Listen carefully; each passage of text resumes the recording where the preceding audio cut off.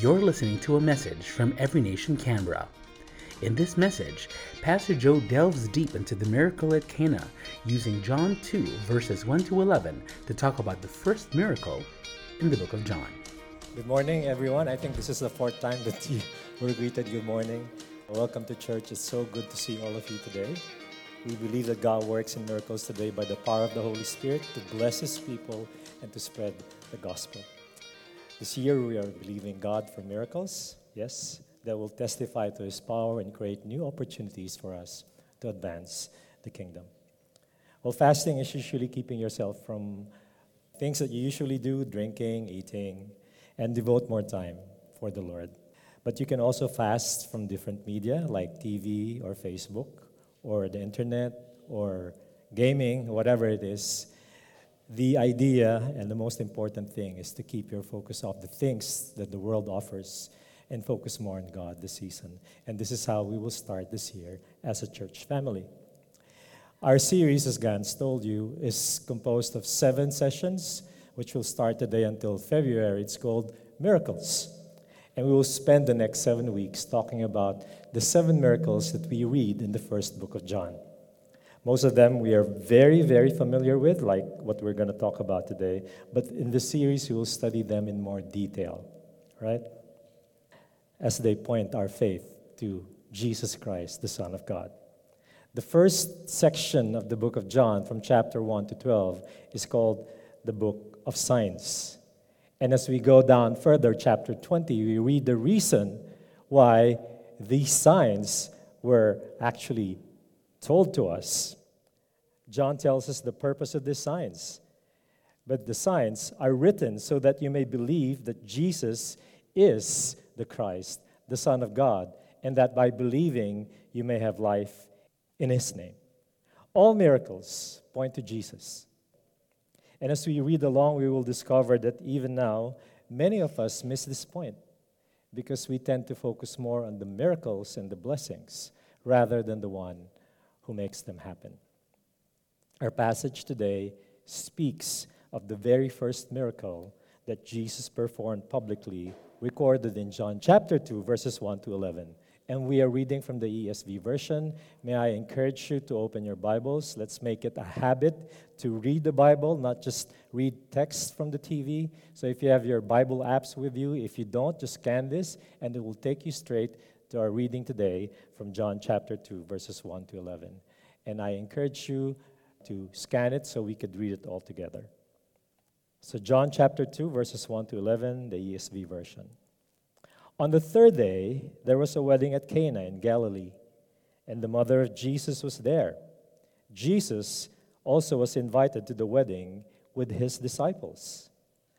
When the wine ran out, the mother of Jesus said to Him, "They have no wine." And Jesus said to her, "Woman, what does this have to do with me? My hour has not yet come." His mother said to the servants, "Do whatever He tells you." Now there were 6 stone jars for the Jewish rites of purification, each holding 20 or 30 gallons. Jesus said to the servants, "Fill the jars with water." And they filled them up to the brim. And He said to them, "Now draw some out and take it to the master of the feast." So they took it. When the master of the feast tasted the water, now become wine, and did not know where it came from, though the servants who had drawn the water knew, the master of the feast called the bridegroom and said to him, "Everyone serves good wine first, and when the people have drunk freely, then the poor wine. But you have kept the good wine until now." This is the first of His signs Jesus did at Cana in Galilee and manifested His glory, and His disciples believed in Him. And this is the word of God. Who among you still keep a picture or your wedding picture somewhere at home? Probably hanging on a wall. Gans, you still have it? How many years have you been married? 20. Who else? You still have? You still have? Yes. Okay. You know, our wedding pictures are always entertaining to look at, right? Sometimes it makes you cringe because you can see how the elements in time have, transformed or changed you through the years. I actually asked permission from my wife to show you our wedding picture 34 years ago. So I'll show it for just 3 seconds. All right. My beautiful wife and the husband who looks like a lizard. So this is the only surviving picture of our wedding, December 13, 1988. So enough for that.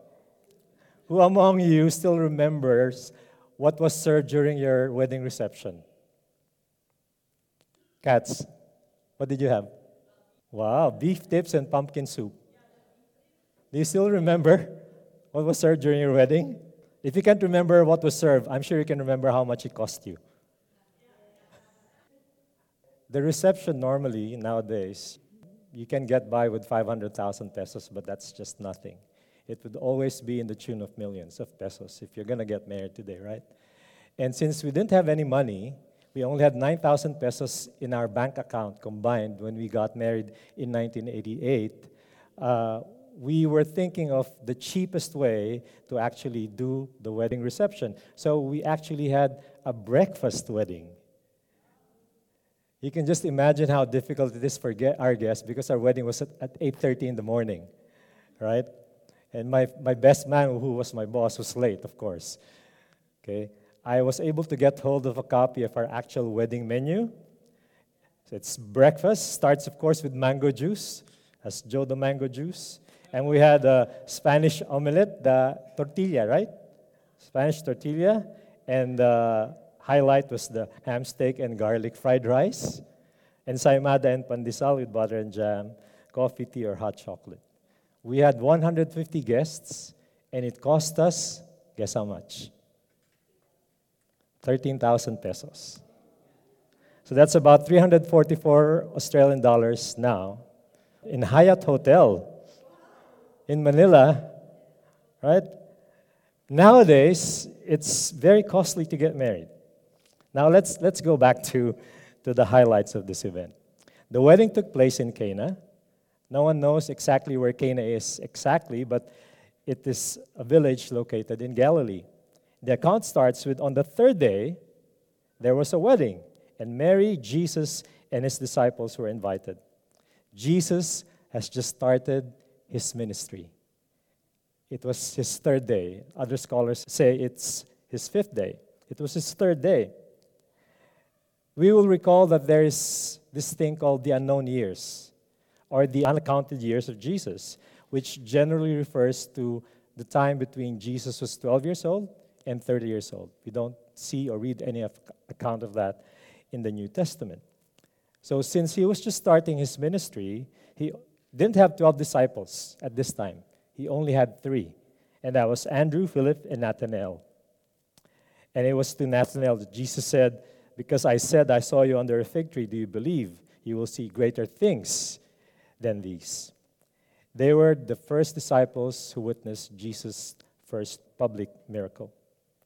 Now, it is highly probable that Mary and Jesus knew who the bride or groom was, right? Because Mary and Jesus first was invited. They were invited. And Mary had some sort of command of authority over the servants. She was actually instructing them to do something. So they probably have a relationship with the people who were married. Now, Jewish weddings can be very costly even those days because they last for about a week. A week of food, drinking, music, celebration, dancing, and the whole shebang. There should be food for everyone during the 7 days. And if you ran out of food or wine, that is a big embarrassment. That is a social catastrophe. Now, Mary knew something about Jesus that everybody probably didn't know yet at this time. Mary knew that Jesus performs miracles. She told him, "They have no wine." She knows that Jesus can do something about it. But Jesus declined and said, "My time has not yet come." But at the same time, Mary instructed the servants, "Do whatever he tells you." And we know the rest of the story. What we see in the story is this. What begins as an embarrassing problem becomes an opportunity for God's power to be on display in a way that provokes belief. The miracle in Cana didn't only turn water into wine, it actually turned skeptics into believers. We all know the story, we have heard it many times, we've read it, but this is not just another miracle story. There is something profound that we can all learn from the wedding at Cana. When we are faced with challenges, let's embrace it. Welcome it, and let's look at it as an opportunity to learn and depend on God and not on our own understanding. Our greatest problems can become our greatest opportunities to deepen our faith in God. Look at this opportunity. Look at this problem as an opportunity to trust the Lord with all our heart. The Bible says, do not lean on your own understanding, and God will guide you to the right path. I hope that in this series, we as a community of believers can start looking at whatever challenges we face from a lens of faith, regardless of how big, insurmountable, or impossible our challenges are. And this story tells us exactly how to do that. How do we exercise faith, this faith that is required of us in the middle of our challenges? Number one, bring it to Jesus. Bring the problem to Jesus, just like Mary did. You bring the problem to Jesus not because he doesn't know it. He already knows that there's no wine. He knows about your problem, and he cares. What does this have to do with me? Jesus said, my hour has not yet come. But still, Mary brought the problem to Jesus. Many of us, by default, would try to exhaust our resources, our energy, our strength to solve our problems. And I don't think there's something inherently wrong with that.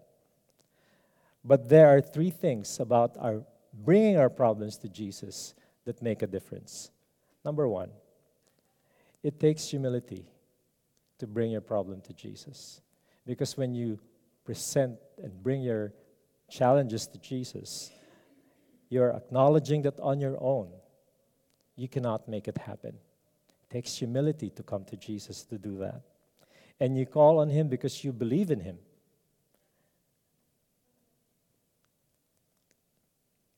Mary knew something about Jesus that others didn't know. Mary believed that there's nothing impossible with Jesus. We don't know, but between when Jesus was 12 and 30, Mary might have experienced or witnessed Jesus performing miracles in their home. We don't know, just like Clark Kent when he was growing. But nobody knew it yet. But Mary knew.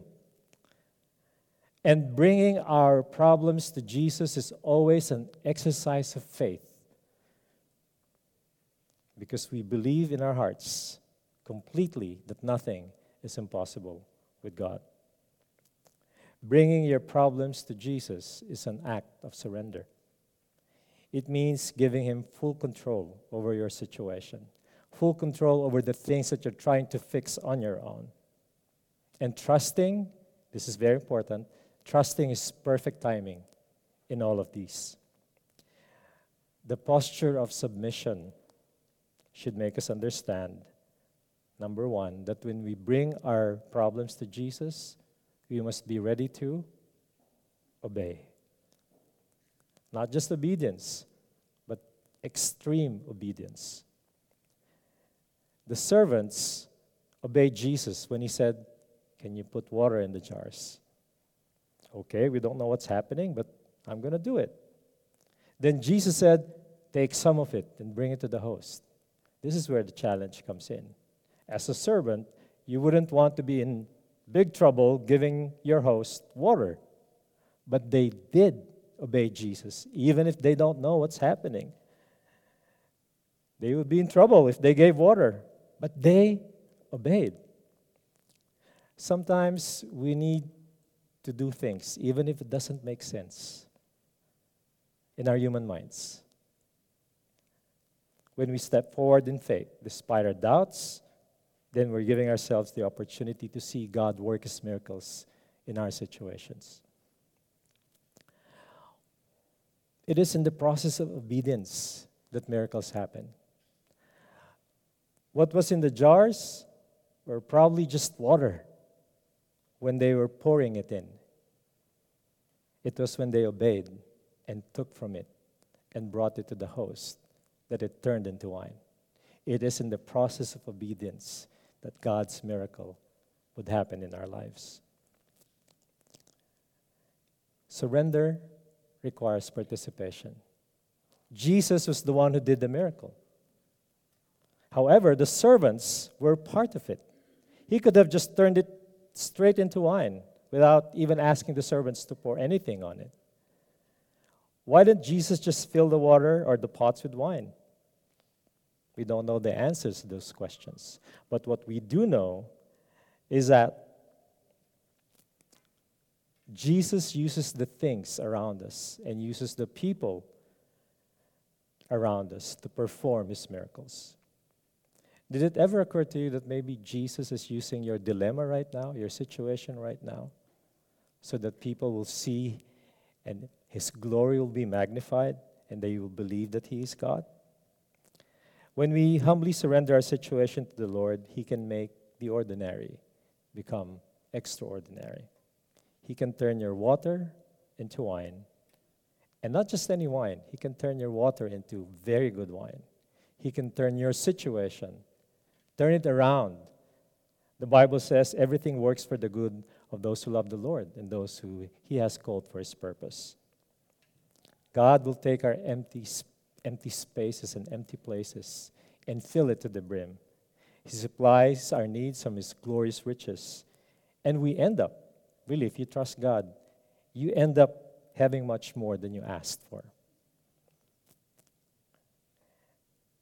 God's miracle in your life will lead people to believe. The verse says, and the disciples believed. Remember, your mess will be God's message to others. We always say this. Your test will be God's testimony of His faithfulness in your life to others. And the miracle in your life will point others to Jesus. You know, God has done miracles in our lives. We all have testimonies of that. And God will still do miracles in our lives. And when God's miracles happen in our life, you know what happens? Sometimes we forget. So this is a reminder that we should all tell ourselves. Let's not get caught up in what happened, that we forget who made it happen. Remember, during the wedding feast, the people did not know where the wine came from. They did not bother to know where the wine came from because they were just having fun. Everyone was just caught up drinking very good wine. And even us well-meaning Christians can be like that. We take for granted so many things that we have to be thankful for. We get caught up with what's happening in our lives that we forget who made it happen.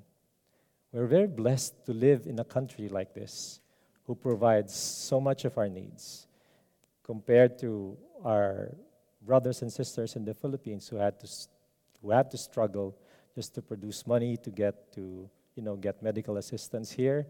Everything's given for free.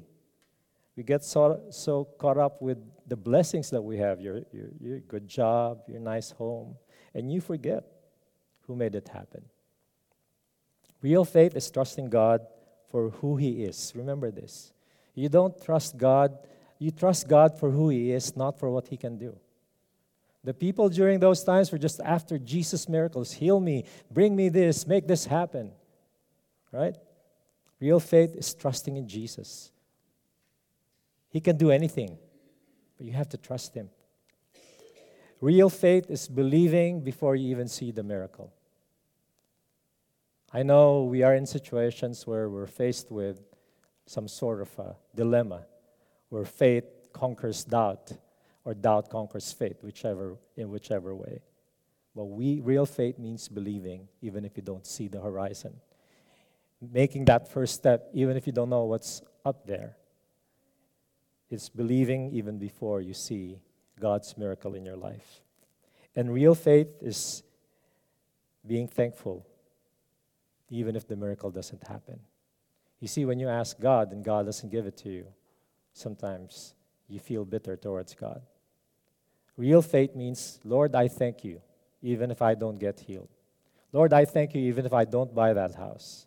Lord, I thank you even if I don't get that car, even if I don't get that job. Real faith is being thankful, even if the miracle doesn't happen. And I just want to leave you with this. Whatever you're facing right now, whatever it is that you're going through, focus on the Lord. Do not focus on what He can do for you. He can do anything. Focus on Him. After all, He is our winemaker. He can turn your water into wine. Very, very good wine. Let us not allow the things that we enjoy to keep our focus off the one who turns the water into wine. Focus on the winemaker. Whether it is wine or bread or healing, the message of the story is very clear.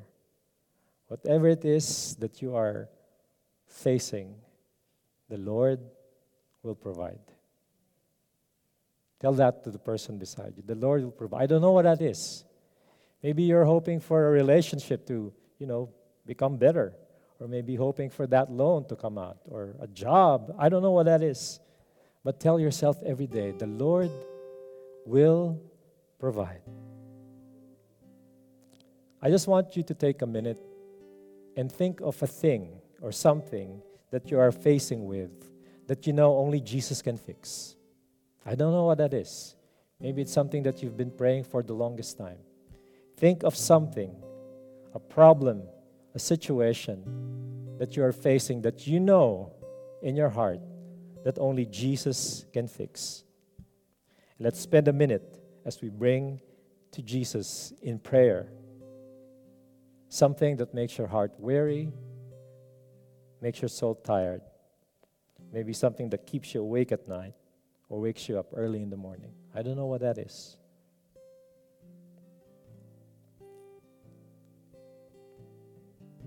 Let's bring it to Jesus now. Is there something you're worried about? Something that you've been praying for and it's not happening yet? The Lord will provide. The miracle will happen. All we have to do is bring it to Jesus.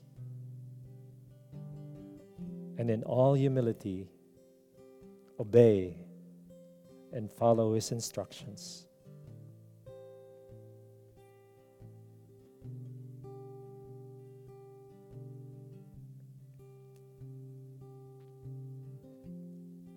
And as you pray, ask the Lord for a deeper level of obedience that He requires of us. The Lord is asking you to do something today so He can transform your ordinary into something extraordinary for His glory.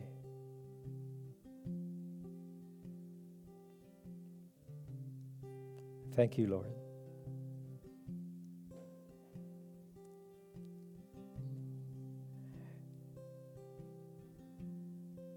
Thank you for reminding us that more than the blessings that we enjoy, more than the good life that we live,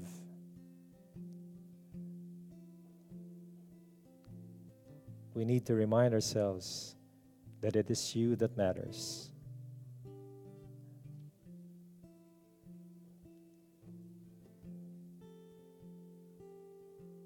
You can turn our water, something ordinary in our lives, into very, very good wine, something extraordinary. And all these so that people will know who You are. They will believe and they will worship You. Help us to become a reflection of Your glory, that our lives will point others to Jesus. As we start this year, Lord, we surrender to you every concern about health, about finance, about relationships, about school, about career, about anything. We surrender them to you. Give us a heart to obey completely whatever it is that you ask us to do, and believe in faith that you will make it happen, not in our own time, but in your own perfect place and time, for our good and for your glory. This we pray in Jesus' name. Amen and amen. Let's give God a praise. You just heard a message from Every Nation Canberra. For more podcasts and for more information on Every Nation Canberra, please visit everynationcanberra.org. Follow us on Facebook at facebook.com/everynationcanberra and on Instagram at instagram.com/encanberra. We meet every Saturday at 104 The Valley Avenue, Gungahlin.